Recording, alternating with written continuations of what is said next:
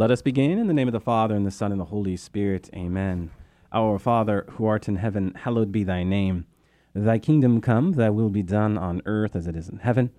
Give us this day our daily bread, and forgive us our trespasses, as we forgive those who trespass against us. And lead us not into temptation, but deliver us from evil. Amen. In the name of the Father, and the Son, and the Holy Spirit. Amen. Well, welcome to another edition of Seeds of Truth. This is your host, Joe Holcraft, coming to you from KKXX Studios, Chico Life Radio 104.5 FM and AM 930.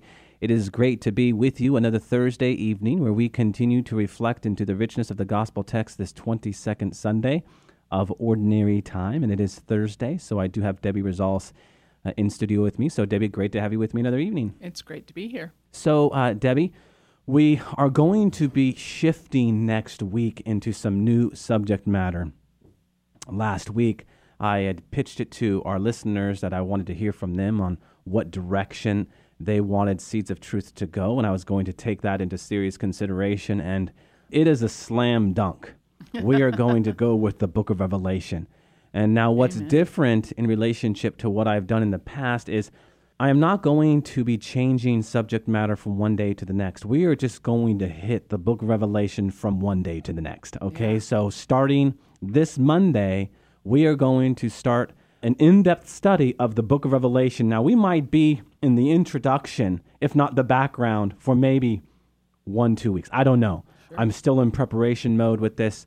I'm going to be drawing primarily from the church fathers. Certainly, there's a lot of good contemporary theology on the book of Revelation.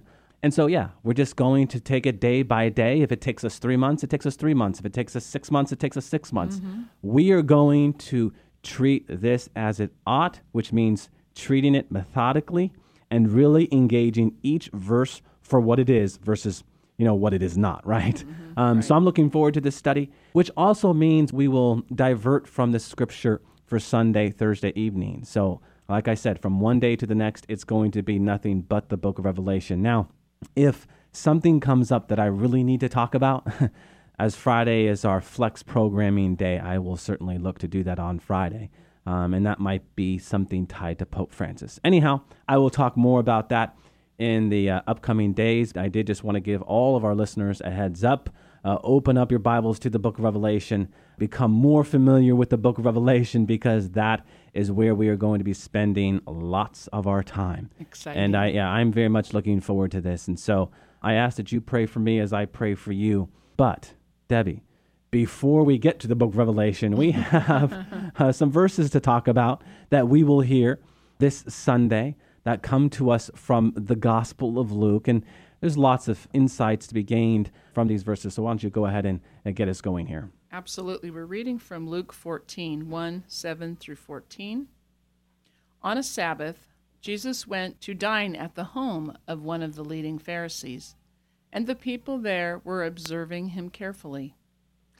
He told a parable to those who had been invited, noticing how they were choosing the places of honor at the table. When you are invited by someone to a wedding banquet, do not recline at table in a place of honor. A more distinguished guest than you may have been invited by him, and the host, who invited both of you, may approach you and say, "Give your place to this man." And then you would proceed with embarrassment to the lowest place. Rather, when you are invited, go and take the lowest place, so that when the host comes to you, he may say, "My friend, move up to a higher position." And then you will enjoy the esteem of your companions at the table. For everyone who exalts himself will be humbled, but the one who humbles himself will be exalted. Then he said to the host who invited him, "When you hold a lunch or a dinner, do not invite your friends or your brothers or your relatives or your wealthy neighbors, in case they may invite you back and you have repayment. Rather, when you hold a banquet, invite the poor, the crippled, the lame, the blind. Blessed indeed will you be because of their inability to repay you, for you will be repaid at the resurrection of the righteous." Amen.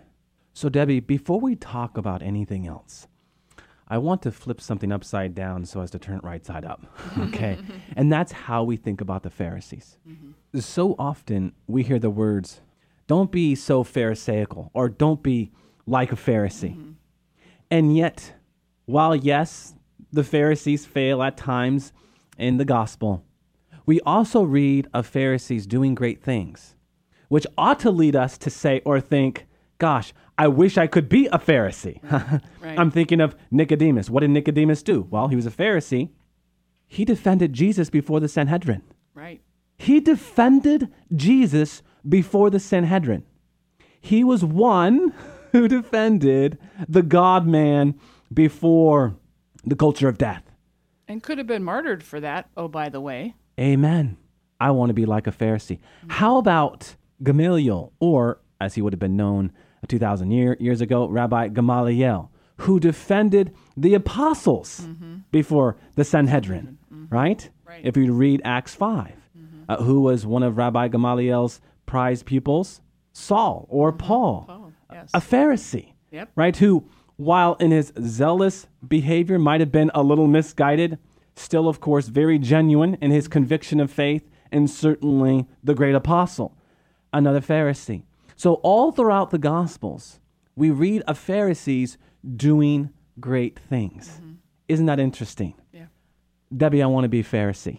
There's another kind of Pharisee that I think we ought to be appreciating, and it's the Pharisee that defends truth. We have to remember the Pharisee believed in the resurrection of God, right? Right. The Pharisee believed that the greatest commandment was to love God first and then to love neighbor. Okay, so the Pharisees were like-minded to Jesus Christ in more ways than one.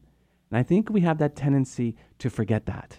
Absolutely. Now, why am I talking about this? It's just not to appreciate who the Pharisee is.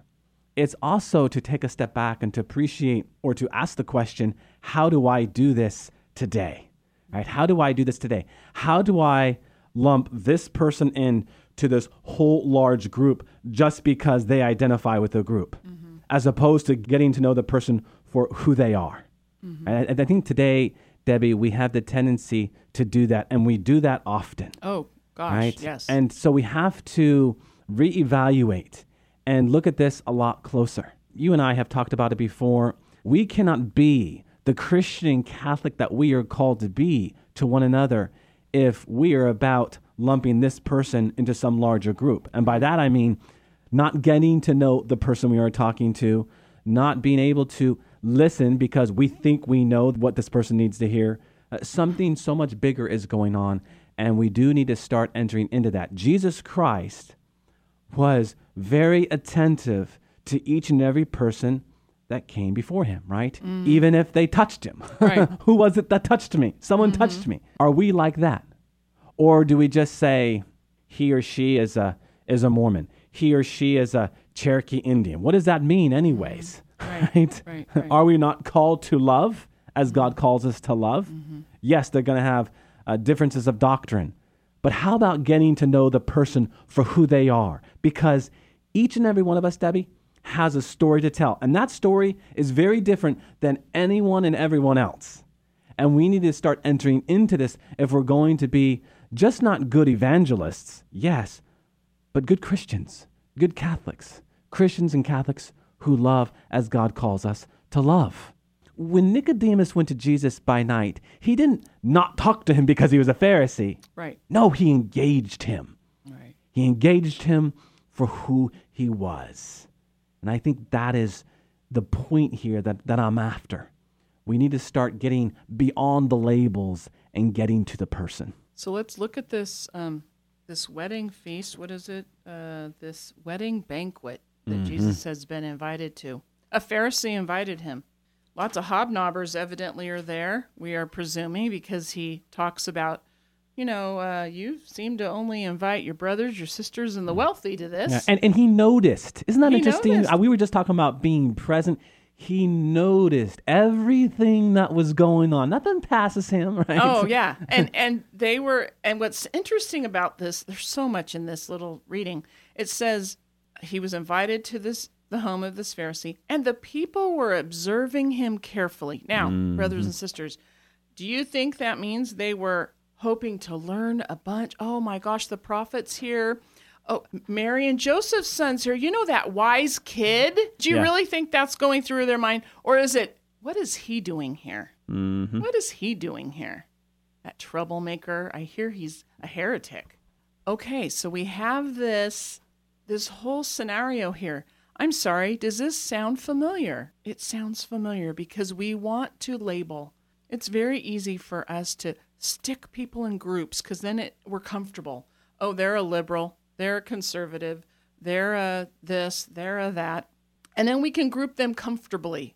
I don't have to deal with them because I have nothing in common with a liberal, those bleeding hearts. Oh, and I don't have to deal with this group because I have nothing in common with them. You know, they're Mormon, they're this, they're that. Oh, they're heretics.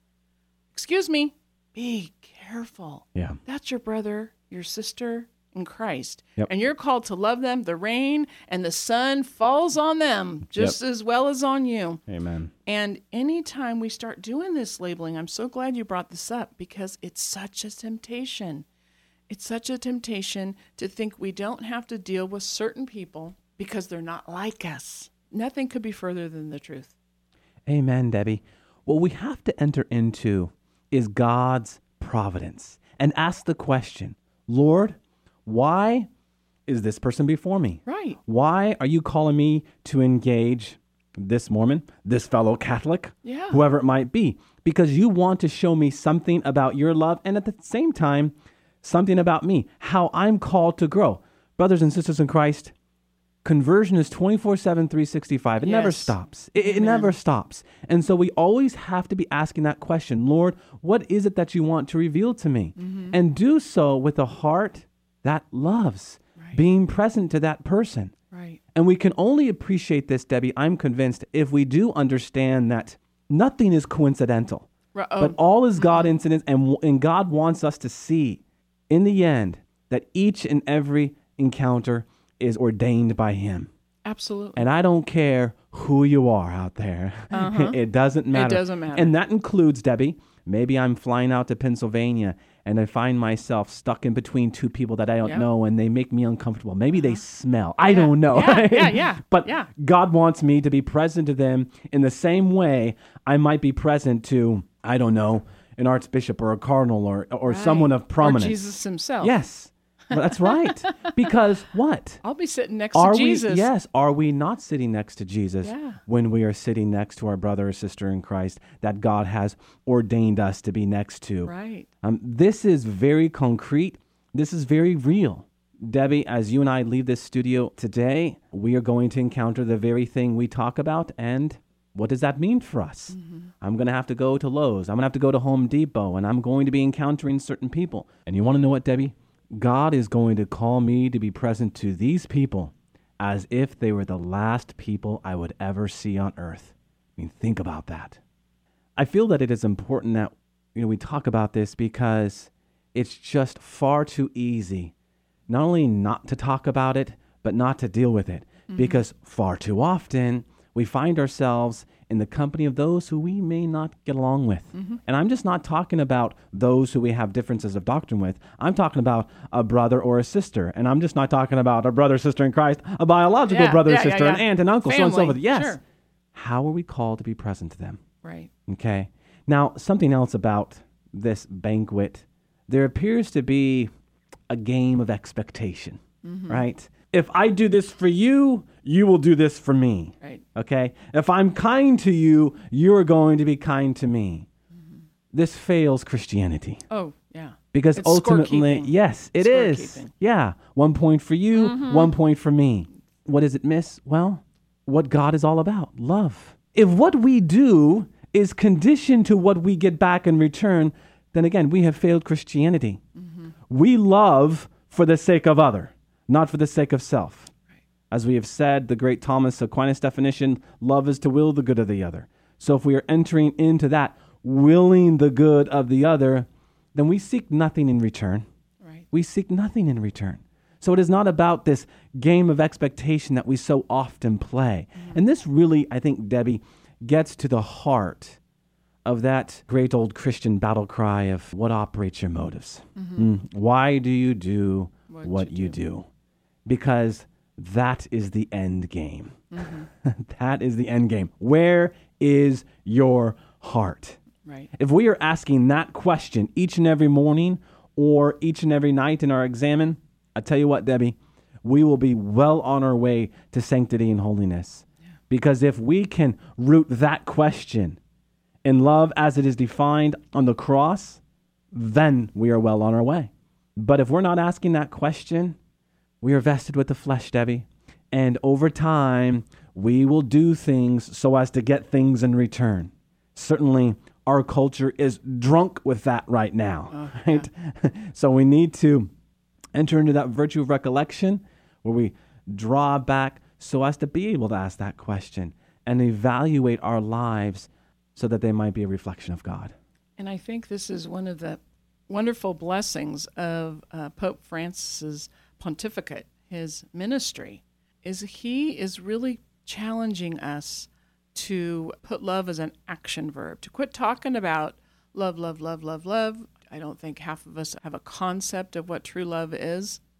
And he's challenging us that true discipleship of Christ is an action word. Love is an action word. Mm-hmm. It's where the rubber hits the road of your Christianity, of your walk, of your discipleship. Jesus just didn't go around hugging folks and called it love. Yeah. He was in there in the trenches of healing, listening, walking. I looked at a map of just the journey of his 3 years. He got around.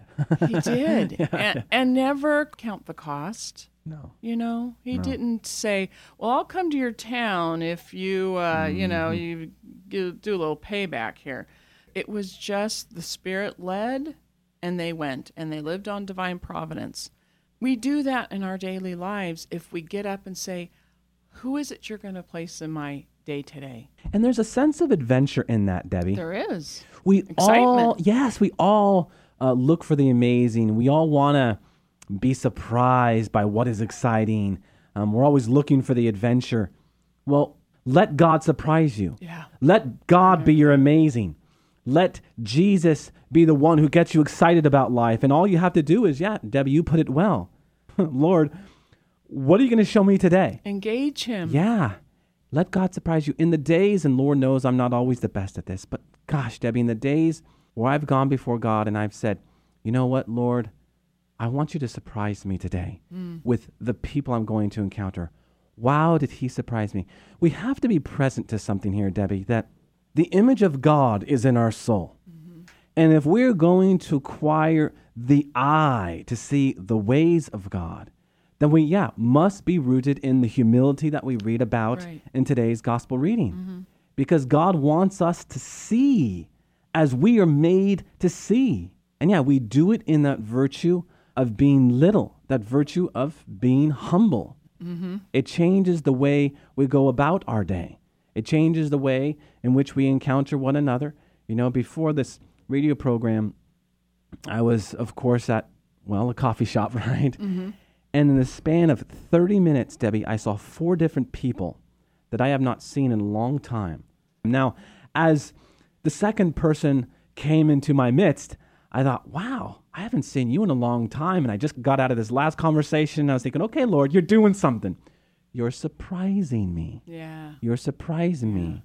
And out from all 4 of those conversations, I had an extra kick in my step because of the nature of the conversations, because of what was shared, so on and so forth. So you never know what God is going to do. Right. We need to let God surprise us. And we can only do so, again, if we are humble, right? If we're not so preoccupied, as we've talked about before, when Jesus says, do not worry, do not be anxious. The Greek there literally translates as do not be preoccupied. So don't be preoccupied with what you can't control, but just enter into who I put before you and what you can control, and let me surprise you. And it's perfectly great and fine to plan your day. Just don't be so regimented that you forget to see. And I think that's what God does so well in us, is he helps us to see, not just to look at something, but to see a person, to see a situation, to see an opportunity.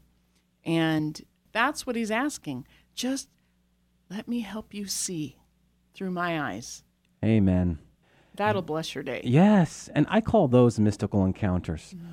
Debbie, we are all called to be mystics in this sense. We are baptized into the very life of God. We are incorporated into the life of God, which means we are made to live a life in the Spirit, which means we are called to live mystically. Yes. We are called to live in a mystical way, to see each and every encounter as one where God desires us to see something new. Because in a more general sense, when you talk about mystical theology, you always put it in the context of just not looking at something per se, but you look into it, through it, seeing the new depth dimension beyond it. As the mystics like to talk about it, the river beyond the river, the mountain beyond the mountain. And in that, you see God. Yeah. And I think that's what's so exciting about this adventure that we call Christianity when we turn our life over to Him. So what is it that the poor and the crippled and the lame and the blind can teach us? They must be important people, right? Because Jesus says those are the ones you should be inviting. Those are the ones that have something to teach you. I think we ought to challenge ourselves here, Debbie. He means this literally. He's not speaking in some figurative sense here. Right. He means this literally. I talk with my mother and talk with in-laws, and I talk with some older folks that I know well, and something that they all have in common is that they would always hold an extra place for someone who just might come to their door. And I'll be honest, Debbie, my wife and I don't do that. But as I was reading this text, I said to God, God, we're going to start doing this. And not because someone might come over by chance, but Lord knows in the city of Chico, California, there are a lot of homeless. Oh, yeah. And yeah, you have to be careful. You have to be prudent about who you invite into your home. But understand something. Jesus Christ is telling us to invite those who are on the margins inside our home, literally speaking. Right. This is what Jesus said, and this is what Jesus did. Certainly, this is what Pope Francis is talking about. Absolutely. And in so doing, he's only echoing Christ. So we are made to take this verse literally. And I would challenge all of our listeners, as I'm challenging myself, to be more open to what this means. Yes, it's important to, when we encounter the homeless, as God would have us providentially encounter the homeless, to be present to their needs. But what about the invitation? How important is that? Have we not talked before, Debbie, about the priority of the invitation? That before anything else, it is Jesus who is knocking on the door of our heart. Even our response is one that is imbued with grace because God has already put it inside of our hearts. Right. All is grace. What did St. Augustine once say? Give yourself over to God and then do what you please. Well, how does that work? Well, if you give yourself over to God, then what you do is what's going to be pleasing to God, right? And maybe before anything else, that which pleases God in relationship to this gospel text is inviting those homeless, those poor, those crippled, those lame into our homes. Just, Debbie, as He invites us into His home, right? The home of His heart, right? The home of the church. Absolutely. Amen. I told Joe earlier, I said, a truly humble person is not swayed by accidentals. They aren't swayed by riches and wealth and power. And they are not swayed into despair with loss or failure or any of those things. And I just, of course, am drawn to Mother Teresa. And the minute I read this passage, I just thought of her. Who else was better at inviting the poor, the lame, the blind into her home than she was? And she was the most recognized person on the planet while she was here, I think, loved by all. She wasn't swayed by that. She wasn't swayed by a king any more than she was the beggar on the street. In fact, I think she was attracted to the beggar on the street. as she reflects the love of God, what we learn about the love of God by gazing at soon-to-be St. Teresa of Calcutta is that God is attracted to brokenness. Right? That's God's mercy. God is attracted to brokenness. And while His love is unconditional, He's going to love the saint as much as He loves the sinner. He's attracted to brokenness. He is. And Mother Teresa was attracted to brokenness for that very reason, because she was insofar as our human eyes can see, the example par excellence of how God loves. Yes. It's not conditioned to prominence. It's not conditioned to honor. And this is what the gospel hits today. Yeah. And I love that verse. Your master will see. He sees everything that we do. Right. Our Lord asks over 300 questions. It's not because he didn't know, right? It's because he wanted us to take ownership of what we are actually saying or what we are actually doing. Think about stuff. Yeah, that's right. We are made to think critically about what we're doing. It really goes back to the heart of our message today. Why do you do what you do? And so if he's going to get us looking at that a second time so as to be a better Christian, a better Catholic, then he's going to ask the necessary question. And certainly, this is what's going on in the gospel today. But I'm grateful you brought this up, Debbie, because it is so important. And I'm looking up at the clock, and we are out of time, but I just wanted to close with one last thought. You brought up Pope Francis. He said something some while ago, and I know we talked about this on our evening that is devoted to Pope Francis, but it's just too important not to talk about again. He said, when you talk about relationships and God's love, there are two very important phrases we need to integrate in our daily life. I'm sorry and thank you. Yes. I'm sorry and thank you. So essentially, forgiveness and gratitude.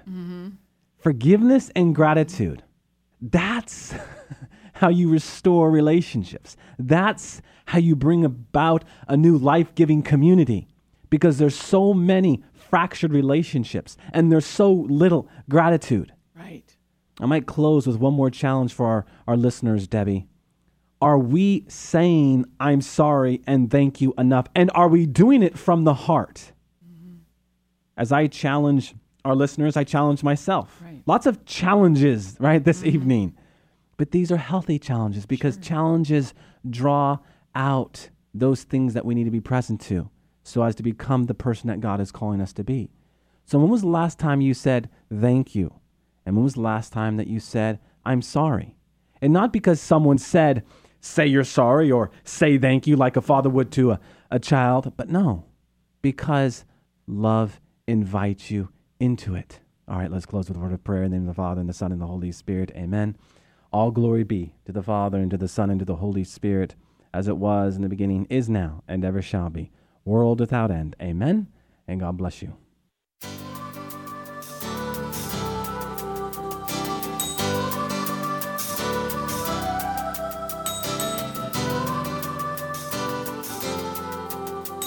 Thanks for listening to Seeds of Truth, heard every evening, Monday through Friday at 5:30 here on KKXX. If you'd like to hear this program or find out how you can help support Seeds of Truth, the website is joeholcraft.org.